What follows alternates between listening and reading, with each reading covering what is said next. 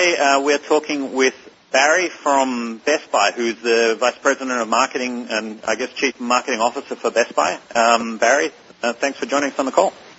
Pleasure. Maybe you could just tell us a little bit about you and who you are and where you've come from. Well, as you said, my name is Barry Judge, and I've been at Best Buy for, I'd say, about 9 years now, and my role is as the Chief Marketing Officer of the company. As with many people, it's probably a roundabout way of getting to where I am. Certainly didn't set out to have this kind of role. I got to Best Buy actually through the internet about 9 years ago. As I said, .com was the place to be in marketing, and a group of people were brought into the company to try to sort of blow up the retail. At the time, everybody thought that .com was going to take over at that moment for retail, for stores. And so that's why we were brought in with a mandate to sort of blow the company up. And that's kind of what got me into a huge company. I'm kind of fashioned myself to be sort of like to be in changing and fast-moving environments, and that wouldn't be necessarily what a $40 billion company would be, but that's essentially how I got there. And I found that the company, because it's in retail and because it's been successful over 40 years, kind of has that in its DNA. It changes quickly and fast, and we're kind of responding to competition and the consumer almost every day, it seems like. So that sort of environment is what attracted me. Before that, I was in a startup company called Caribou Coffee, and I was there from essentially one store to about 150 stores. And before that, I was a packaged goods person, so I worked on a couple, pretty big brands, Coca-Cola and Gatorade and Pillsbury. And now, as I said, I live in Minneapolis, from Canadian actually, and moved to the States when I was 5, and grew up. Where from in Canada? Toronto, and grew up in Connecticut, and sort of an East Coast kind of person. And so you must feel at home being in Minnesota. That's almost back in Canada, isn't it? Well, yeah. If I had grown up in Canada, probably, but I feel more at home in the New York area. Actually, I'm getting to like the Midwest a lot after went to business school in Chicago and then worked there for 5 years, and now I've been here for about 15. So I'm getting used to the Midwest, but it took a while. I talk too fast with the Midwest people. But good place to be. Got 3 kids. 2 dogs, and so it's a good place to raise a family. That's a little snapshot. Do you plan on staying in Minnesota? I'm going to ride this thing out. Got a couple more years left in it, hopefully, and then I'm open to the right opportunity actually. So I could be moving on after that. We'll have to see. It wouldn't be actually where I choose to live of all places. I'd rather live in the Caribbean, actually, after hearing where you are. Well, you know what? I think you need to you need to pick your time. I think you need to live in Minnesota in the summer and in the Caribbean in the winter, something like that, because it gets really hot here. Yeah. I think 2 or 3 places would be ideal. Yeah, I know one guy who he spends his winters in Toronto, summers in Toronto and winters in Florida, and that might be a good setup. Yeah, Toronto's a nice city. Yeah. All right, I'm fascinated to see that you turned up on Twitter. I've been using Twitter for a while. I've noticed over the past 12 months, actually I've only been using Twitter more for like 3 to 4 months, but I've noticed over that time that I've been actively using it that more and more of the guys in my network, in the Media Innovators Network, are showing up on Twitter. Yeah. Some of them are using it pretty informally. I even see some CEOs of some of these companies that, they're decent-sized companies doing $200 and $300 million a year. Like getting drunk and twittering. I'm curious as to what's prompted you to turn up on Twitter. Yeah, I've only been using it for about 3 weeks, and what prompted me to use it, I'm in marketing, and I'm trying to understand where communication and people and culture and all these things are going. And I read about it, but I wasn't really participating in social media at all, MySpace, Facebook, really anything. But our company is trying to, I think, adopt a lot of sort of open architecture kinds of philosophies. So we're very focused on not only the what we do, but the how we do it. And the how we do it is trying to figure out how everybody in the company feels like they can contribute. And everybody's point of view is valid. So we're in this big effort around how we use collaborative tools to facilitate that happening. So within the company, we have a number of them. One of them, you probably, I don't know what you know from Twitter, but this thing called Blue Shirt Nation, which we launched a couple of years ago. Two guys launched it with really not much. I gave them the backing, but I didn't really know what was going on. And they basically set a website where, outside of the firewall, where employees could talk about whatever they wanted to talk about. And it wasn't always, it could be an honest, genuine dialogue about what was good or bad about the company. And an example of, kind of how it's used was we changed our employee discount policy about 9 months ago around a couple of different things. And there was just an outrage on Blue Shirt Nation about it. And, we actually ended up changing the policy as a result of all the conversation that was happening. And from that, we've had a number of other tools. We've got something called the Water Cooler, which is a sort of an online forum, which is more focused on specific questions versus kind of being a place where you hang out, which is what Blue Shirt Nation is. And then we've got this thing called the prediction markets, which was actually in the Wall Street Journal last week, which is employees trading fictitious stocks. And the stocks are things that are happening in the company, whether they're going to succeed or not, whether they're moving forward or not. So it's a way you kind of the free market gets information to people because sometimes don't get told what's really going on. And then we have something called the Loop, which is a idea forum where you stick your ideas out on this site, and people can add to them and subtract to them, and you can invest in them with fake money or real money, which is in case of what I have real money out there. So all of that kind of activity intrigued me. And then, as I said, there's a couple people, because we're in technology, we sell technology, we fashion ourselves as a technology company in some ways. A couple people that are heavily into social media know that I'm kind of up for things. And so they essentially told me, you got to get on Twitter. This is, and I kind of started doing it, and I said, this kind of feels weird. I don't know what I'm trying to do here. And they sent me the Zappos guy's guide to neophytes trying to get on Twitter, and he said he felt weird, so I felt akin to that, and started doing it. And they gave me some people to follow, and I'm normally pretty just East Coast, direct, transparent, honest. And I started talking about things that were going on in the company, and a bunch of Best Buy people, jumped on, and I don't even know how you got a hold of me, but some other people jumped on, and they set up a blog for me, so I'm writing a blog. And it just, I'm CEO of Twitter. The CEO of Twitter tweeted out that you had joined Twitter, and so I saw that and started following you. You figured that you wanted to get some sort of social media presence, and that's why I exactly did the interview. Yeah. So anyway, I think after jumping in for a month now, I'm just seeing. I feel like I've just struck a new vein of things I can learn about, and it's just participating in it. You just see so many more possibilities than reading about it, and you can just see how it's going to change. I think it's ultimately going to change the way we work. It's like an inflection point of some sort. I don't know what it is yet, but I'm seeing. Maybe we'll get into this in the interview. Just seeing so much possibility in it. So that's what got me going, and I'm more of an advocate now after participating. And I find myself talking about it with everybody I know. I'm not sure if that's what happened to you when you first got involved, but it's very interesting. So, my first Twittering was actually from, I started using it and I tested it out and got it working from Cuba. Oh, yeah? And I think I'm probably the first person to use Twitter from Cuba. I was pretty excited about doing that. Yeah, they're still there, like a year and a half ago. Yeah. I took a trip to Cuba. I'm Australian, I can do that. And got it working from a cell phone there. And so I was actually able to post from the web from Cuba on Twitter, which was kind of a little bit shocking to do that because, Cuba's a really shut down country. So that's, I think, one of the interesting things about Twitter, the sort of absolute enablement of communication. Yeah, because of the mobile piece, yeah. Interesting. Yeah.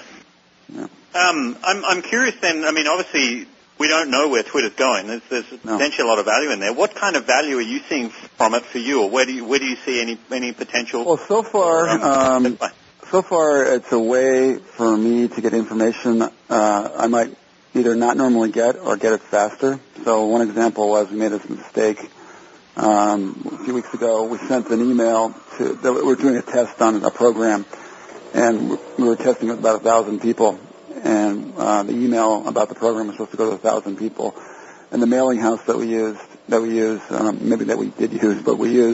actually sent it to about 6.9 million people versus 1,000. And so all of a sudden, I have this application in my office actually that monitors the key social media sites, kind of on a big monitor, and it kind of scrolls like a stock ticker. I don't look at it. I just kind of stare at it. I stare at it a little bit when I'm kind of spacing out a little bit. And I happen to see all these posts about the program, the Reward Zone Black Card. I was like, what? I couldn't figure out why, because I knew it was going to 1,000 people. I didn't actually even know when it was going, but didn't think it would be creating so much chatter. I didn't know what to think of it. And then I started realizing there's something wrong. And so I ended up calling up the people that run the program. I said, what's going on? And they didn't actually know. And then they called the mail house and they found out. So, and then through that process, I became very concerned about the consumer reaction. And the people that I was working with on their program, because they weren't monitoring it in the same way I was, it didn't feel as real to them because it was sort of clinical. I felt I was reading the consumer issues. And so I think our response was more transparent about what happened, and our response was also trying to be more empathetic, I think, than it would have been. So that's one example. Another one is our recent acquisition of Napster. So we bought Napster, or we have some kind of agreement with them, due diligence coming to buy them.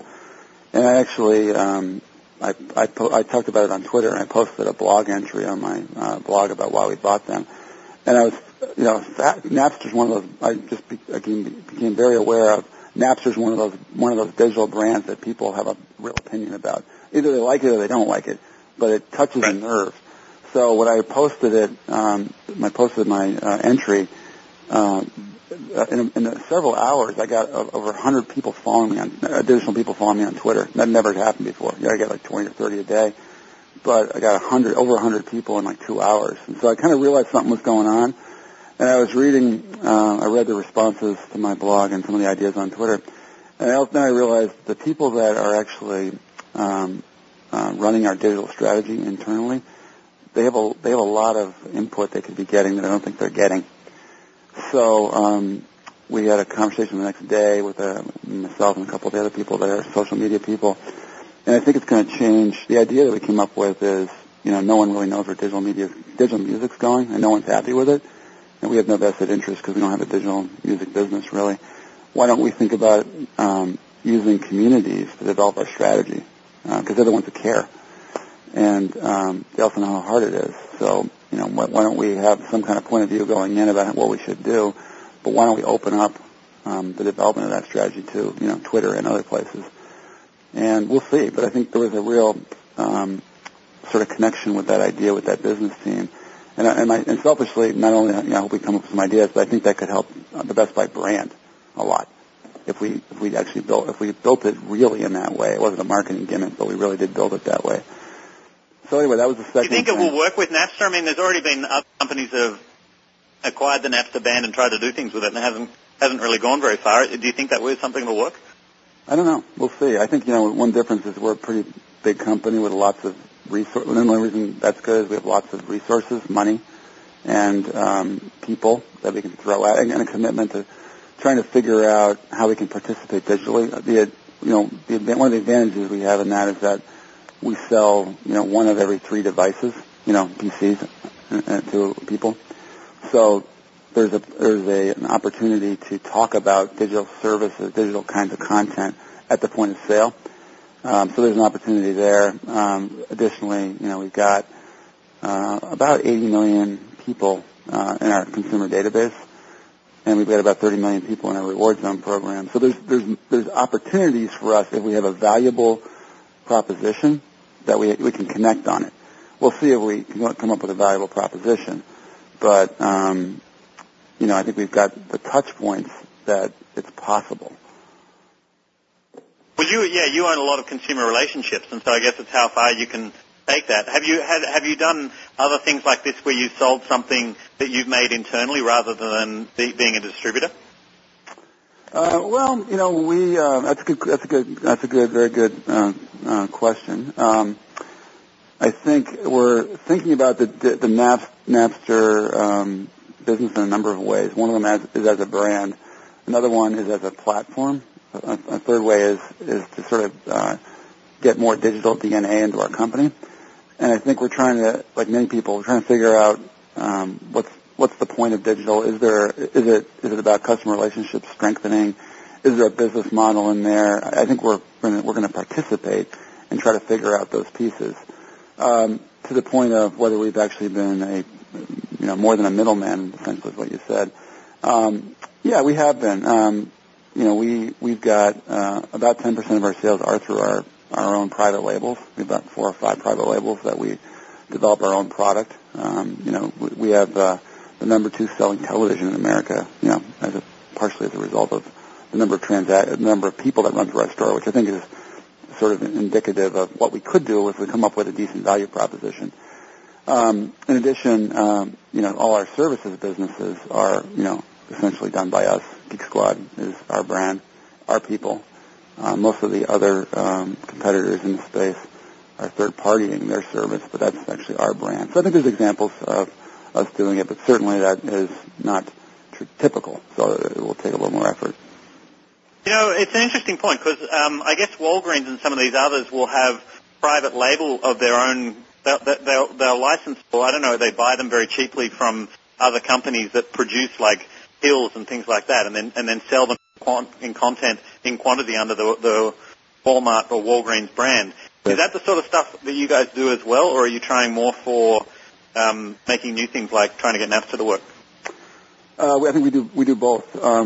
So we don't, we work with, just like Sony or Panasonic or whomever, we work with plants, and we produce, essentially we all use the same 4 or 5 plants in Asia to create televisions or create DVD players, whatever happens to be. We do that. We do try to differentiate. Some of it is just good, better, best. So it's essentially a knockoff of somebody else. But when we can figure out how to bring something to market that no one else brings, we do. Our portable DVD player is the number 1 selling DVD player in America, and it's got features that nobody else has around. It's focusing on moms, and it's got a bunch of spill-proof features that nobody else has. It has places that remote control shelves that nobody else has. So it's got things nobody else has. We've got some wireless speakers nobody else has created. I think we're trying to move more into that value chain. We're not going to be the leader because we don't have the R&D that a lot of the other manufacturers have, but we are creating that anew. And again, I think we're innovating in a big way in the services business. We just came out with a sort of premium, we call it black tie protection, premium assurance / warranty products this last week. So I think there are examples of us innovating and doing things new. And there's always an opportunity to essentially cut out the manufacturers and sell our own label. Well, I wish you put the Napster deal. That'd be great if someone could get it to work. Yeah. On Twitter, have you seen that there's a user called Comcast Cares? I haven't seen that one. Is that Comcast? Yeah, it's Comcast. It's a guy, I think his name is Frank, and he's somewhere in Comcast, and now I think he's authorized sort of at the top levels of the company. And so basically when people go around complaining and screaming about Comcast and whatever they've done, they can go and get in touch with him, and he's the guy then that goes and has some level of authority to rectify things internally. So he's sort of helping manage a little bit the Comcast brand on Twitter. Yeah, we have somebody who's in our customer, a couple people, I believe, who are in our customer care area that do the same thing, and I'm noticing that a lot of brands do that. Home Depot does that. AT&T does that. We're out there. I think we're trying to understand what the conversation is about our brand. I don't know if we're necessarily going to fix things, based on what we read on Twitter, in terms of that direct issue. But certainly, we do. But it also certainly helps us understand, the extent some issues exist. Because you're in a tough position in a lot of ways. Best Buy is the supplier to volume of computers you sell, it's got to be supplied to a large percentage of bloggers who are very vocal and active in what they say. They get a lot of rankings in Google, and so they have a lot of power. How on earth do you get in and work with that sort of thing? Well, what do you mean? I'm not following the question. Well, I mean, there can be a lot of complaints around the web. I mean, I see praise about Best Buy, but I also see a lot of complaints on sites like Humorous and sites like that. I mean, how do you get in and work with that kind of stuff? That's a tough position to be in, is it not? Well, I think I think what's important, so let's see, we do, I don't know, we might have 500 million transactions a year. Right. And, over 1 billion interactions, like way more than 1 billion interactions. So the chances of us getting every one of those right is pretty remote. No, it's obviously not going to happen, and that's the thing, but then it's the complaints that are going to stand out. Yeah, but I think the important thing is we want to make it easy for people to complain because we want to know what's going on. And because the only way we can actually address anything and get better, because our intent is always to get better. We're not going to be perfect, as we just discussed, and no one will be perfect. But we do believe we can get better. We think we've gotten better, and we can continue to get better. And I think the conversations that are happening on the web are the real ones. They're not always. I don't always agree with them, but it is what it is. They're out there, and I think to the extent we can encourage people to tell us what they think, the better we're going to get. And that's kind of the mantra. And that's kind of, as I mentioned earlier, about why I'm on social. One of the reasons I'm on social media is just to hear the real stuff. As a CMO, I don't hear the real stuff often. Always. I wish I did. On Twitter, I'm finding not only are customers telling me the real stuff, at least what they think, and it's a slice of customers because not every kind of customer is on Twitter, but the employees that go on Twitter, I have a different kind of dialogue with them than I would just seeing them in the elevator. So I just think that hearing the real stuff is what's important. We can do something about it. Are you familiar with a site called Consumerist.com? Oh, yeah, absolutely. They got an agenda. Yeah, no, I mean, because I've seen you guys on there so much. Well, it's good to know what's going on. Again, we're not going to change the point of view of a specific editorial, which is what the Consumerist is about, is, exploiting situations in a way that, drives readership. So it's kind of to me, it's one of those places. It's not ABC of the consumer. It's kind of the fringe. But it's important to know what's going on over there. So we can look at it, we read it, we'll respond in a way that's true to who we are. But we also don't necessarily agree with all the editorial that's written on that site. I think most. That's interesting. So you do want all this stuff out in the open, the good, bad, and the ugly, and so that you can work to address the things that you feel are problems and keep managing the business as best as you can according to your values. I think what's important is for people to, as a retailer, especially in this space, is for people to trust us. And the only way people will trust us is we need to behave in a way that that someone would trustworthy. And I think part of that is just kind of sharing really being honest, genuine, and open about what's good and what's bad, what's working, what's not working, and basically just I think people will give us credit if we're trying to make things better, we're trying to improve, we're hearing what's going on, and there's a lot of legacy in our industry of not always owning up to really what's going on and giving half answers and shying away from things. And as a company, we're trying to, I think we've done a lot of work around re-engineering that thought, and I think this is part of it, is just acknowledging what's good and what's not so good. We want it all, and I think, again, how we could use social media going forward is maybe we start somehow getting all those conversations on our websites, so people can. It's not hard for people to see what's being said about Best Buy, both the good and the bad, because it's being said. Whether we want to acknowledge it or not, it's being said. Why not make it easy? And then you can learn from it, and in cases where necessary, fix it, and so on. Let's make it easy. Robert Stevens, who's the founder of Geek Squad, still works at Best Buy. He said to me, and I always stick in my head, let's make it really easy for customers to complain. We want to hear it. Then we can do something about it. So let's do all we can to make it easy. So to me, this would be another example of making it easy for people to complain. Yeah, it's a little different when it's online, though, and stuff sticks around forever and, thousands of pages of complaints. But Yeah, but I think if the experience is getting better, it's improving, we address things, I think we'll get credit for that too. Yeah, no, I think you're right. It's a good. I'm interested in your online store. Is that do you do a large percentage of your sales through online? I know that was something you started at Best Buy, wasn't it? Yep. Honestly, I can't remember whether we talk about our specific sales online or not. I can look after this interview is over whether I'm allowed to say what our actual sales are. It's significant, because we do in the U.S. we do about $35 billion in total revenue. So you can imagine that we do a lot of business online as well, given the products that we sell. Right. So it is significant. We're one of the largest retailers online as well as being the largest offline.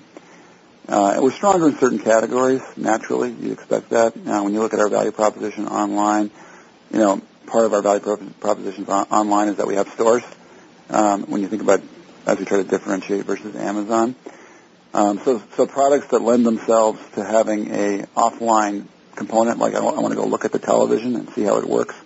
I want to lift up the notebook and see how heavy it is. Those kinds of businesses we do better online. Businesses where you've got a lot of stickiness built in, like Amazon does with the personalization and basically all the history that they've been able to build up and make that site better and better and better for you. We don't do as well in those businesses.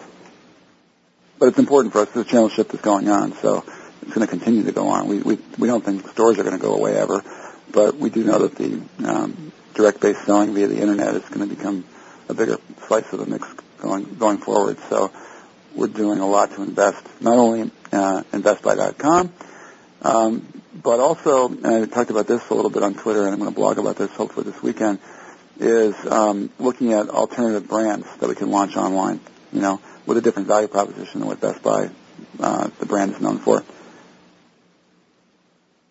Alternative brands.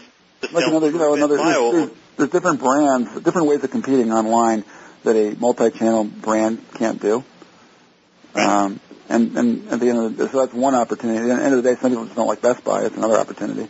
So if we want to build up a bigger share of the pie, potentially launching another brand that's not Best Buy might make some sense. Launching or buying. Yeah. Yeah, I mean, that could be, that could be a great strategy. We use that online sometimes with internet marketing stuff. But some particular site that's selling well, you're going to get knocked off anyway, so you may as well knock yourself off and get the extra traffic volume that way. So I guess that's applying the same strategy to retail. So in a lot of ways, too, it's easier. Well, it's not necessarily easier, but you can envision going national online faster than you can with a store. Think about it. Most store brands, if you actually dig into them and look at them deeply, they've been around 20, 30 years because they bounce around for like 10 years trying to figure out even what their idea even is. And then as they get the idea, then you got to scale out stores. Stores are expensive to build, and it takes a while to densify a geography so that advertising can make sense. So if you came up, we had a killer retail store-based brand right now, it would take us 15 years to roll the thing out across the country. We just don't have enough. No one has enough money to, and it takes a while to build out awareness too. So in some ways, you can do it faster online. Interestingly. Yeah. So online, you have your online store. You're doing online sales. Do you have much of an affiliate program? Are you doing a lot of affiliate sales? We do pretty good business that way. We're spending a lot more time, honestly, figuring out how to make our website more relevant, more shoppable. Because what the bigger impact for us is how the website, even though we sell a lot online, how the website actually impacts in-store sales, retail sales, in-the-store sales, brick-and-mortar sales, whatever you want to call. So we spend a lot of time actually building up our feature set online so that we can help our offline business. So I wouldn't call us a leader in affiliate marketing. We do a decent business, but more of our time spent on how we can actually help you figure out what you want to buy in our stores. To give you a comparison, I've talked with some numbers with some guys that are doing, $1 billion a year, and they've talked about 10 to 20% of their volume coming from affiliates? Yeah, that's about what we do. And we're bigger than $1 billion online. Right. So obviously your sales is bigger. So, yeah. Well, I mean, at $35 billion a year in total revenues, that would put you at $3.5 billion through affiliates? No, I meant 20% of our online business. Not 20%. Okay, 20% of online. Right. Yeah. Fair enough. Do you do a lot of work with direct response marketing? How does direct response fit in with Best Buy? Because you do have a brand. You do a lot of branding, advertising. Direct response is huge. I mean, we have as I mentioned earlier, we have 29, maybe 30, but 29 million people for sure in our Reward Zone loyalty program. So over 50% of our sales are run through with using our card, and that is a tremendous source of understanding consumers better than we would if we didn't have that card. In addition, a few months ago, we launched a silver tier within our Reward Zone program, in which we're building into experiential benefits, return policy differences. When you call us on the phone, you get priority, you get a special phone number, early access, or guaranteed access to certain kinds of short inventory products like Wii's, etc. So within that, there's a lot of direct marketing that goes on. In addition, we've built out a number of different models that are very predictive in terms of who will respond to direct marketing offers and who won't. So we do, during the year, we do about 8 programs where we invite people in for sales, during the 12 months of the year, based upon, basically understanding their future value as well as who will respond to direct marketing. As well, we do a number of trigger programs. So we have a pretty good understanding of once you buy product X, say you buy a flat panel television, we know over the next 12 months the kinds of, we call it purchase path, the kinds of products that you're likely to want to buy based upon a history of other people that have bought that product. And we'll send out email or direct mail, inviting you to buy the product that you're probably going to want. So I would say of our mix, especially to include Reward Zone, 25-30% of our mix is in direct marketing. So you have very competent direct marketers on staff, and that is an important part of your organization. Yep. That's interesting. And you mentioned the card, where you're tracking purchase behavior and then analyzing and understanding people better. How does that work? How does it work? What do you mean? Yeah, like what do you actually end up understanding? What sort of patterns do you end up seeing and things like that? Well, we understand, first of all, how much a customer is worth to us.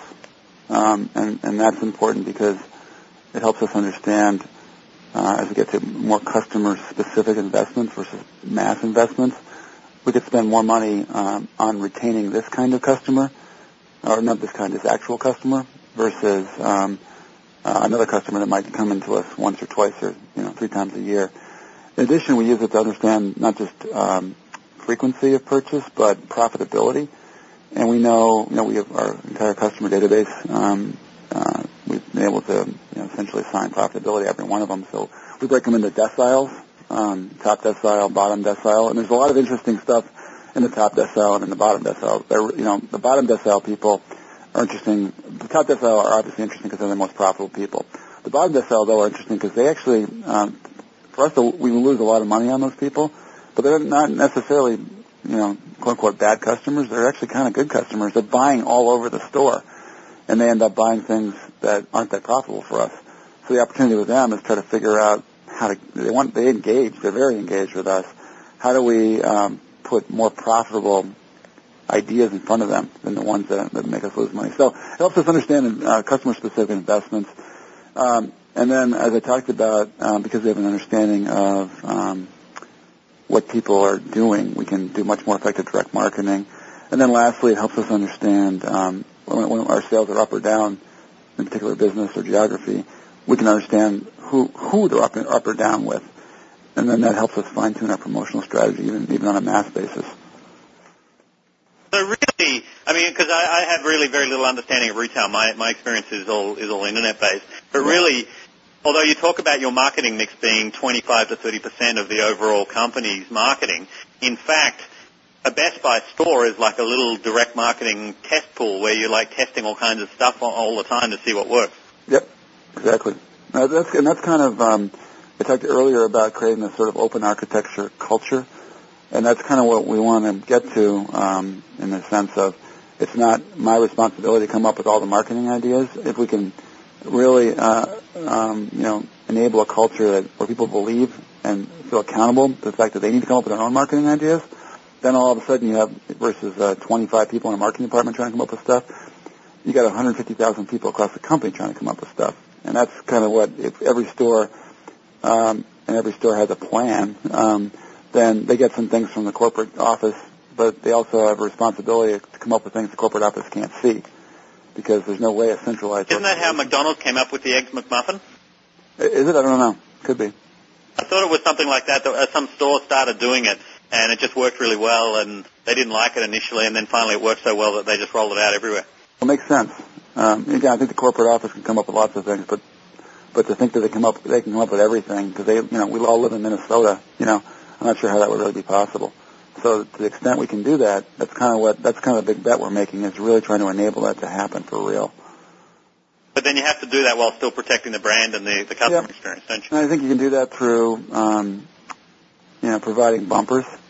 So we've got a brand idea, and we've broken the brand idea down into 5 sort of ways it's brought to life, but they're big ideas, and so they're not telling you to do this, do that. They're ideas around. We have this one of our promises is called "Never Leave You Hanging." So I know we leave people hanging, because you can read The Consumerist, you can read Twitter, but we're trying to get better at never leaving the customer hanging. And so if the store takes that as our mantra, they can act in the moment in a way consistent with that. Because everything's happening in the retail store in the moment. You're in front of them as a consumer, and things are happening. And if they can remember these broad-based principles in their head, more often than before, they can make the right kind of decision. Right. What you were talking about the card is very interesting. So you have the card, you can look at member data, you can see which are the most profitable lifetime customers, and so then when you understand who they are better, you can then target your outbound advertising better, both branding and direct marketing focused to attract those people, can't you? Yep. And so therefore you can afford to pay higher dollar amounts to reach those people, and therefore you're more competitive in buying that media, which helps grow the store in the markets that you're strongest. Yeah, I mean, there's a thought, because since we can't understand profitability by customer, there's this thought, and we were just working on this yesterday, that we actually are making too much money on the customers that are most profitable. We should be investing more in them and making them hopefully more loyal with how we're investing, in experiential improvements like the return policy I talked about. And then trying to figure out how the people that are draining dollars, how we can make them more profitable. And then the middle people spend less on them because they're not really contributing much at all. So we're trying to get to a... You've almost taken it too far. Yeah, exactly. But there's the idea that the people that are the most loyal, make sure that they don't go anywhere. So make sure you invest in them, because they're going to drive your business going forward. You can't lose those people, because I'm sure most businesses are the same way. If you lose one of those customers, you need to get 80 new customers or whatever it is. It's always that way. And so you shouldn't just treat them like everybody else. You treat them differently, and then you have a better chance of holding on to them. Treat them hopefully better. This is how we do everything online. I mean, a site like Facebook, for example, try a new feature, and then they'll test it or optimizing around something like user engagement, and they'll be able to see in a pretty short period of time with the new feature if the user engagement increases or decreases. Yep. And that can help them decide whether or not to keep the feature. So it's the same sort of metrics-driven testing. That's really interesting. It is, and it's faster online, but you can still do it. You can still do it in the store. Well, you guys have so much volume too. I mean, just roll it out in a couple of stores, and then that gives you your answer, doesn't it? You can read it. Yep. But we are seeing a lot of geographical differences too. So. It's interesting. That's why another reason why we think we have to build a culture where everyone has to contribute, because there's becoming more and more differences geographically than we've ever seen before. The U.S. is it's like 8 countries. If you actually look. How would you group the different regions? What are the differences? Well, I think ethnicity is big, so that's a big factor. as well as the underlying economy. And the kind of business that we're in, the underlying economy is critical. And we had this crazy week last week, right? But the housing market is not bad everywhere. So where the housing market is better, like in Texas and really the Southwest, not all the way to Arizona, but right before Arizona. Texas, except for Galveston, right? Yeah, exactly. Well, now, but even Galveston now with the hurricane, they're going to get all that insurance money, and that's going to actually be a very big growth area now for us because people are going to have to rebuild their homes. And people are building homes or moving. That's good for us. So the point there is even if you're thinking about making investments in labor or mass media or whatever, you're not going to get the same return. Just even if you have the same message because of the underlying economy and because of the ethnic differences. And the underlying economy isn't just housing; it's also the kind of industries that are doing well and not so well, and the kind the tech savviness of the people, et cetera. So even within like one of our territories is in the Midwest. It's Chicago and it's Indianapolis and Detroit. Those three markets are performing very differently. The competitive set's different. I mean, there's all kinds of factors. So that another reason why it just can't be done centrally. It has to be done locally. Have you read about or looked at? Do you have an account on Facebook? No, I don't. I might get one now that I've got this Twitter thing going because I just didn't understand all this stuff. But a lot of my Media Innovators guys are all on Facebook, and so you can add them all. Facebook is there's two approaches for internationalizing that I've seen. One is just to pay a big company or a company to go and do all the international versions of your site. Facebook's doing a different way, which I find really interesting, and I've heard some complaints about, but it seems to be working now, where they say, okay, we're now making every single language in the world, and those of you who want, particular, like random African language that not many people speak, you can just go in and do all the translation yourself. And so then it's reviewed, it's some sort of peer review process that the version goes through various levels until it's finally ready, and then they roll it out. And they initially rolled it out on the Spanish language version. I think there were some problems with it initially, but it seems, as far as I can tell, that they're ironing the bugs out, which means the localization for Facebook will be done locally everywhere in the world. And so they will end up with every single kind of really localized language, which sounds like it's a little bit similar to what you're talking about with some of the marketing that you're trying to do with Best Buy. Yeah, that's fascinating.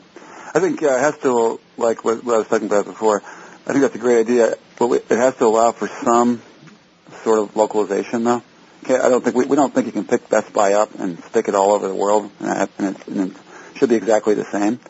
We think the core of it, the brand, and big picture brand is the same, but the way it's brought to life in a particular culture it should be different. I'll give you an interesting example that I've seen. My local gym is Gold's Gym, so a big American brand. I'm here in the Dominican Republic, and they won't let them play reggaeton, which is the local music which is really popular, which I personally can't stand, but everyone else seems to really like it.